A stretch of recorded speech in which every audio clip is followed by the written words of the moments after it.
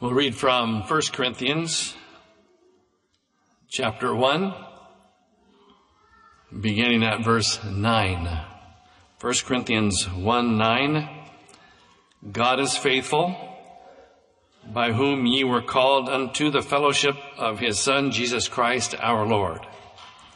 Now I beseech you, brethren, by the name of our Lord Jesus Christ, that ye all speak the same thing, and that there be no divisions among you, but that ye be perfectly joined together in the same mind and in the same judgment. For it hath been declared unto me of you, my brethren, by them which are of the house of Chloe, that there are contentions among you. Throughout this epistle, Paul makes an attempt to unify the saints of God at Corinth. We read in Acts 18 how he traveled there and was met with some success and some opposition, but felt it necessary, as the Lord seemed to lead, that he would remain there a year and a half, teaching and preaching the gospel. And he did so. Now he has moved on from there, and reports come to him, including questions that this epistle attempts to address and to respond to. But some of what came his way was what I just read, that rather than being unified, they were in a state of division in some cases.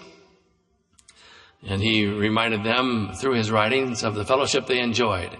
So we thank God for the gospel that unites us and allows us to worship the Lord in unity and in fellowship. It's easy to illustrate division.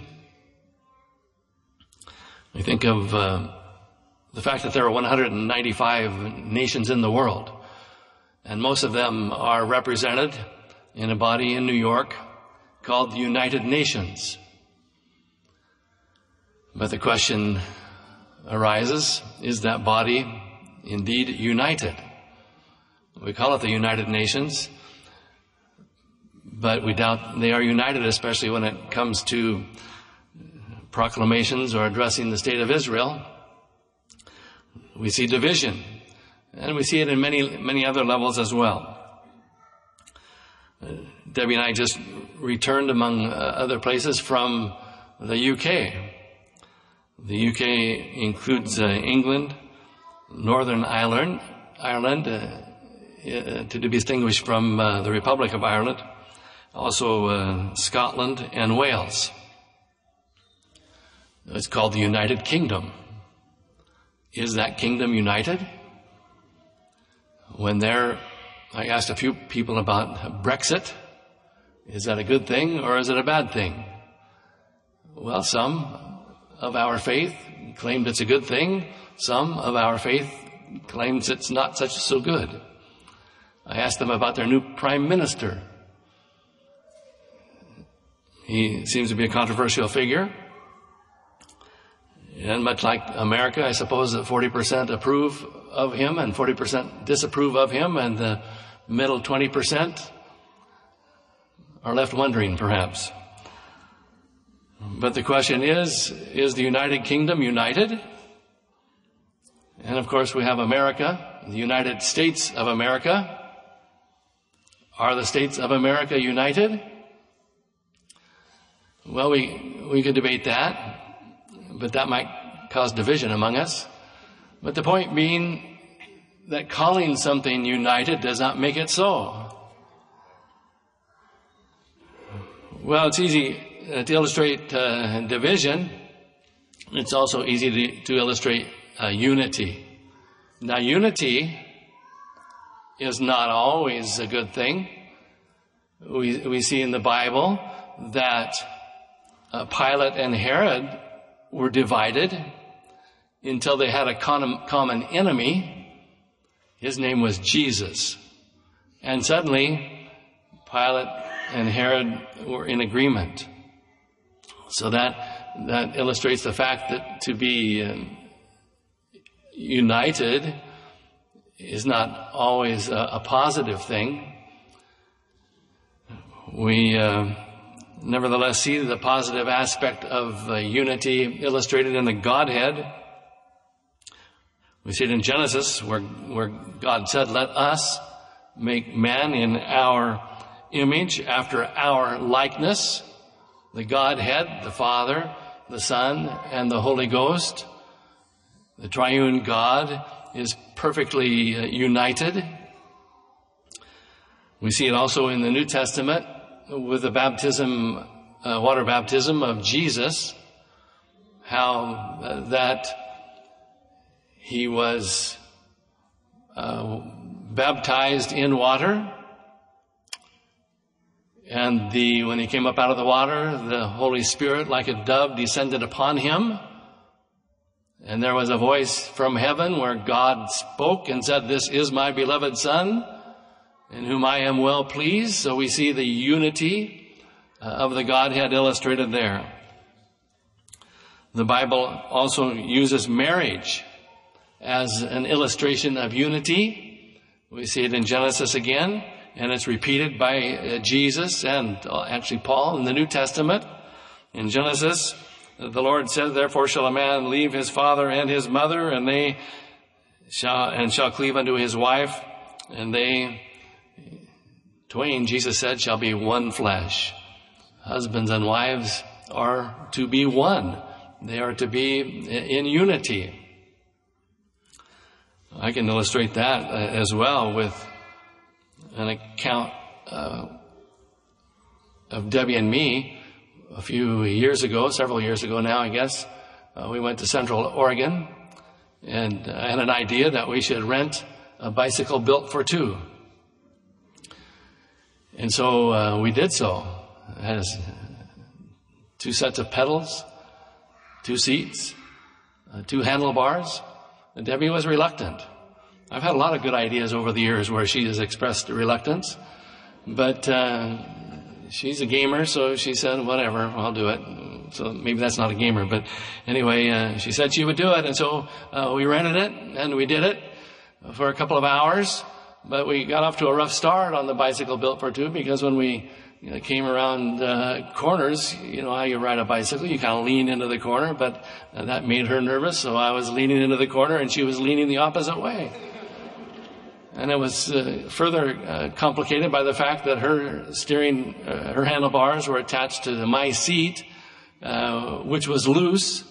So when she leaned the opposite way that I was leaning, she twisted the handlebars and my seat was going the opposite direction as my head. I said, "Hon, this is not working." She said, "Well, I'm nervous. We're gonna crash." Well, we're going to crash if we don't get into unity. I didn't use that word in that instance, but we got to be together on this. And so we finally got synchronized and we leaned together the right way, and she quit twisting my seat the wrong way. And it was a beautiful day, and suddenly we were enjoying our ride on a bicycle built for two. But that's unity. It also illustrates division. When we're unified, why, it works. When we're divided, not so much. Well, Paul had a challenge here, as we read in Acts 18. He went into the synagogues and preached the gospel, and some of the Jews responded to the gospel. Some did not. So in each case, we see unity. Those who did not conspired against him in a unified manner and undermined his ministry, or at least made an attempt to do so. So he moved from the synagogue into a house and continued there, as I said, 1.5 years preaching the gospel, which led many Gentiles to respond to it. Well, the Gentiles were from a different background than the Jews. The Jewish customs were very regimented and very strict. And the Gentiles were not readily received typically by the Jews. And in fact, they weren't to even spend time together. But suddenly the gospel brought them all together in one place at the same time to worship the same God. And that talk about a culture shock. It was a culture shock to both elements of that church. So Paul reminds them, as I said in the text, God is faithful. God is faithful. By whom you were called unto the fellowship of his Son, Jesus Christ our Lord. This was new to both the Jews and the Gentiles, but they were each learning that God is faithful, and he's called us into this common faith. Well, we're not distinguished by the fact that some are Jews and some are Gentiles. Perhaps all of us here are Gentiles, but nevertheless we come from a variety of different backgrounds, different upbringings, different cultures. Even if we're, for the most part, Americans, we come from all walks of life, and we step into a body of believers, into a common faith. But we have differences of perspectives just by life experiences. But we are united by a common faith, just as the Jews and the Gentiles were. And so the same admonition applies to us. In this case, word came to him through those of the house of Chloe that there were contentions, there were divisions among them. But he says, I beseech you, brethren, by the name of our Lord Jesus Christ, that you all speak the same thing, that there be no divisions among you, but be perfectly joined together in the same mind under the same judgment. That's what the gospel does. It unites us. It brings us together. We have a common faith. We have a common goal. We have a common purpose. And we rejoice in that. We can sit together, our different backgrounds notwithstanding, and enjoy serving the God of heaven together. We see the unity in the Acts of the Apostles of the Jewish believers at the resurrection or ascension rather of Jesus. He told them to tarry in Jerusalem, and in Acts 1:14 they all continued in one accord. That's unity. In prayer, supplication with the women and Mary, the mother of Jesus, and with his brethren. And by the time the day of Pentecost came, they numbered 120. Not as many as they numbered at the ascension of Jesus, but these 120 were united by the fact that they were obedient to the instructions of Jesus, that they go to Jerusalem and tarry there until they be endued with power from on high. And when the day of Pentecost was fully come, we find them all in one accord, in one place. They had one heart.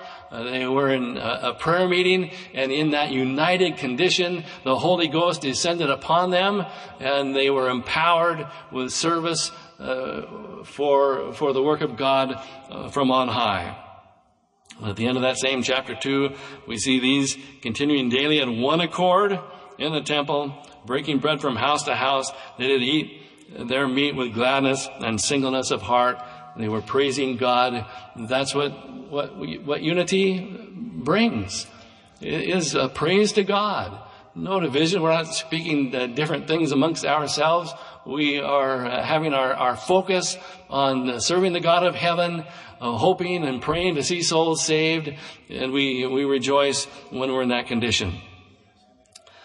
We see it later in the epistles where Gentiles were added to the mix, again from different cultures, culture shock to both aspects, but Paul addressed that in Ephesians when he spoke of the Gentiles being sometimes were far off, they're made nigh by the blood of Jesus, same as the Jews. And that middle wall of partition that had stood between them was broken down by the cross. And in 1 Corinthians chapter 1 in particular, we see Paul preaching Christ and him crucified. In fact, the basis of their division, if you will, or contention, was an unhealthy view of their leaders. Where, had we continued with the reading, you would see that some of you said, I am of Paul. Some of them, rather, said, I am of Paul. Others, I of Apollos. And others, I of Cephas. So they seem to pit one against another.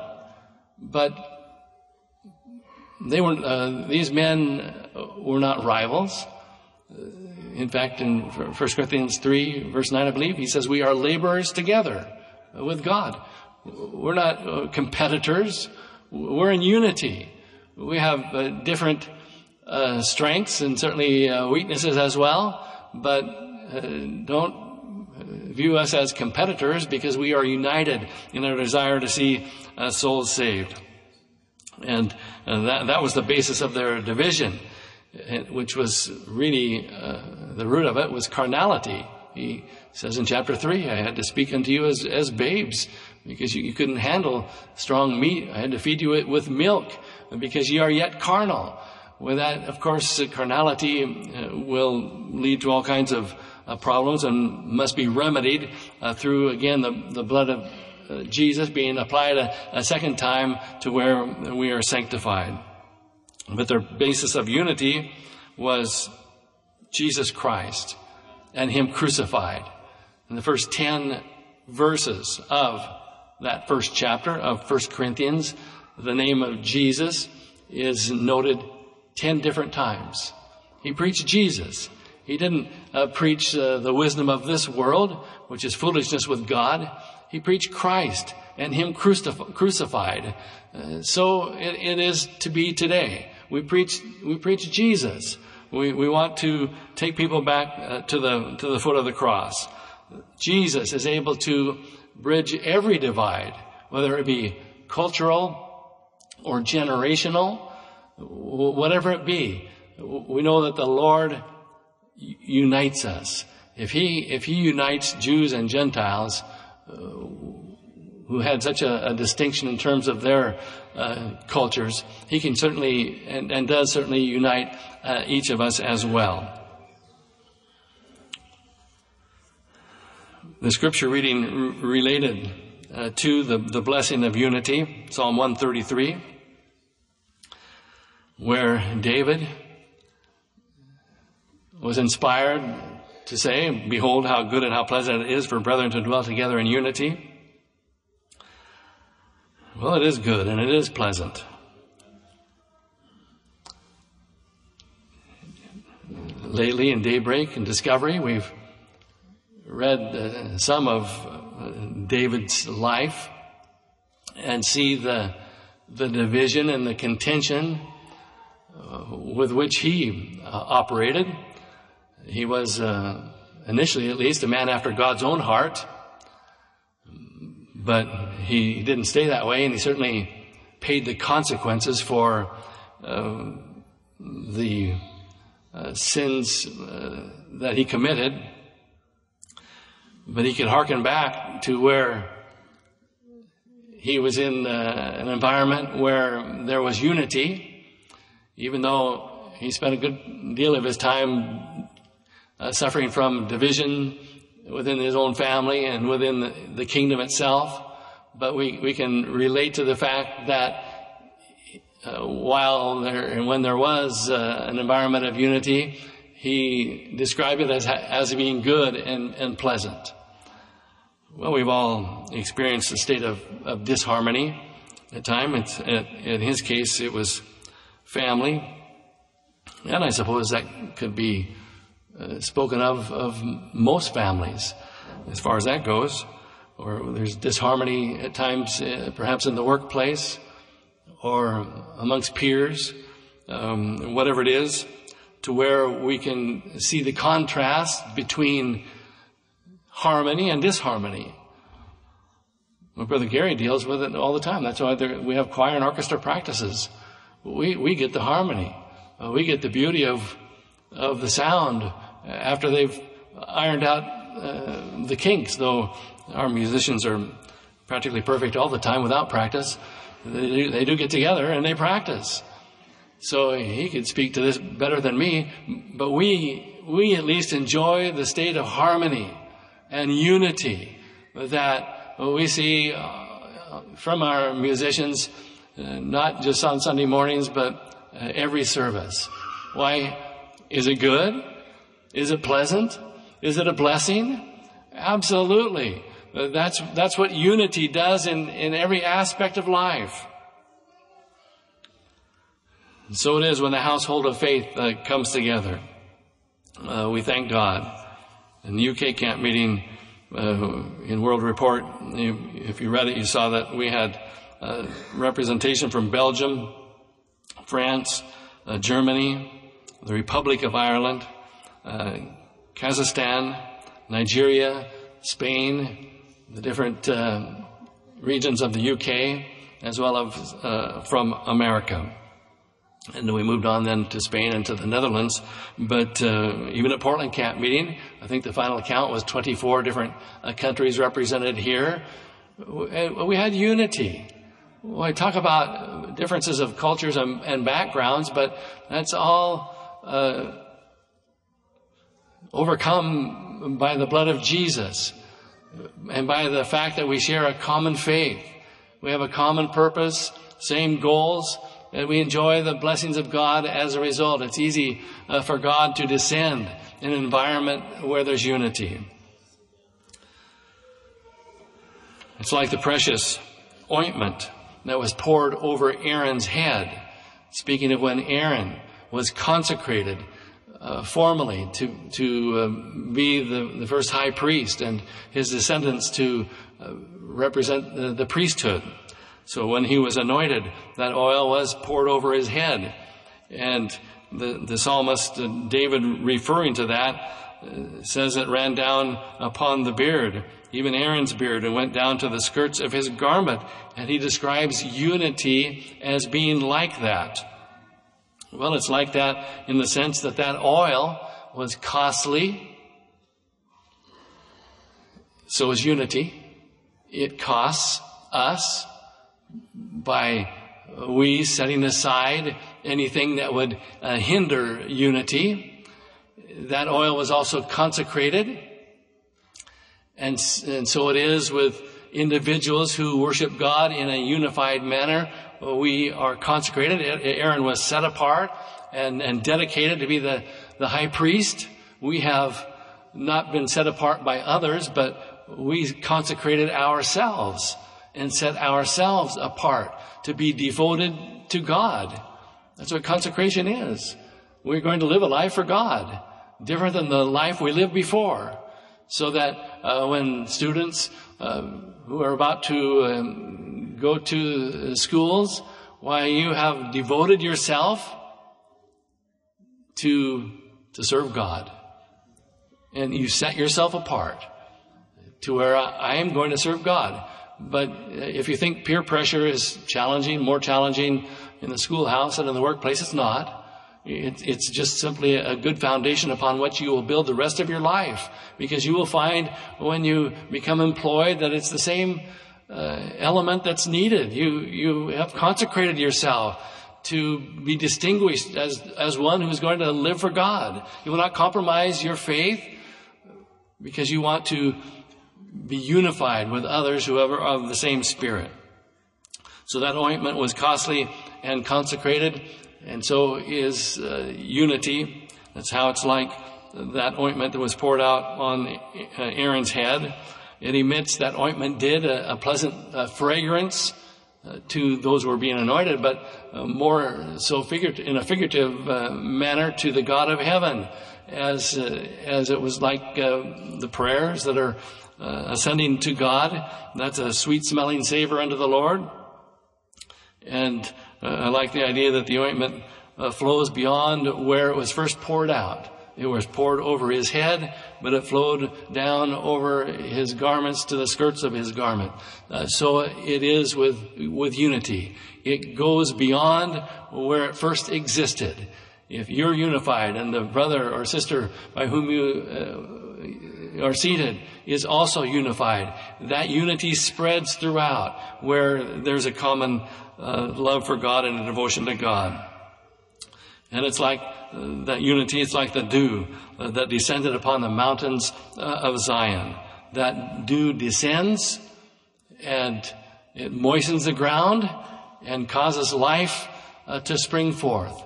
So unity gives spiritual life to those who enjoy it, those who make the decision to be a participant in it. Unity is not automatic. We must endeavor to keep the unity of the Spirit. So to endeavor means we must make effort. We must be diligent to protect it, to guard it, that we might be beneficiaries of the blessings that come from it. And that's what happened there, that dew that descended upon the mountains of Zion. For there the Lord commanded the blessing, even life forevermore. Where there is unity, there is an environment where God commands the blessing. And we benefit by it. And we thank God for it. We're thankful that we can conclude these services with prayer meetings. And as we do so, we make the consecrations. We show ourselves devoted to God, just between us and God. We shut ourselves away. We commune with Him. And as those around us are doing the same thing, there's unity. And there, God commands the blessing. We can expect that this morning. We can expect the Lord to descend among us as we come to the place of prayer, as we kneel in the sanctuary. We know that God is near. We know that we are unified, so we can have every confidence to believe that God will meet with us. Let's expect that this morning as we sing this song of invitation. We expect the Lord to meet with us again.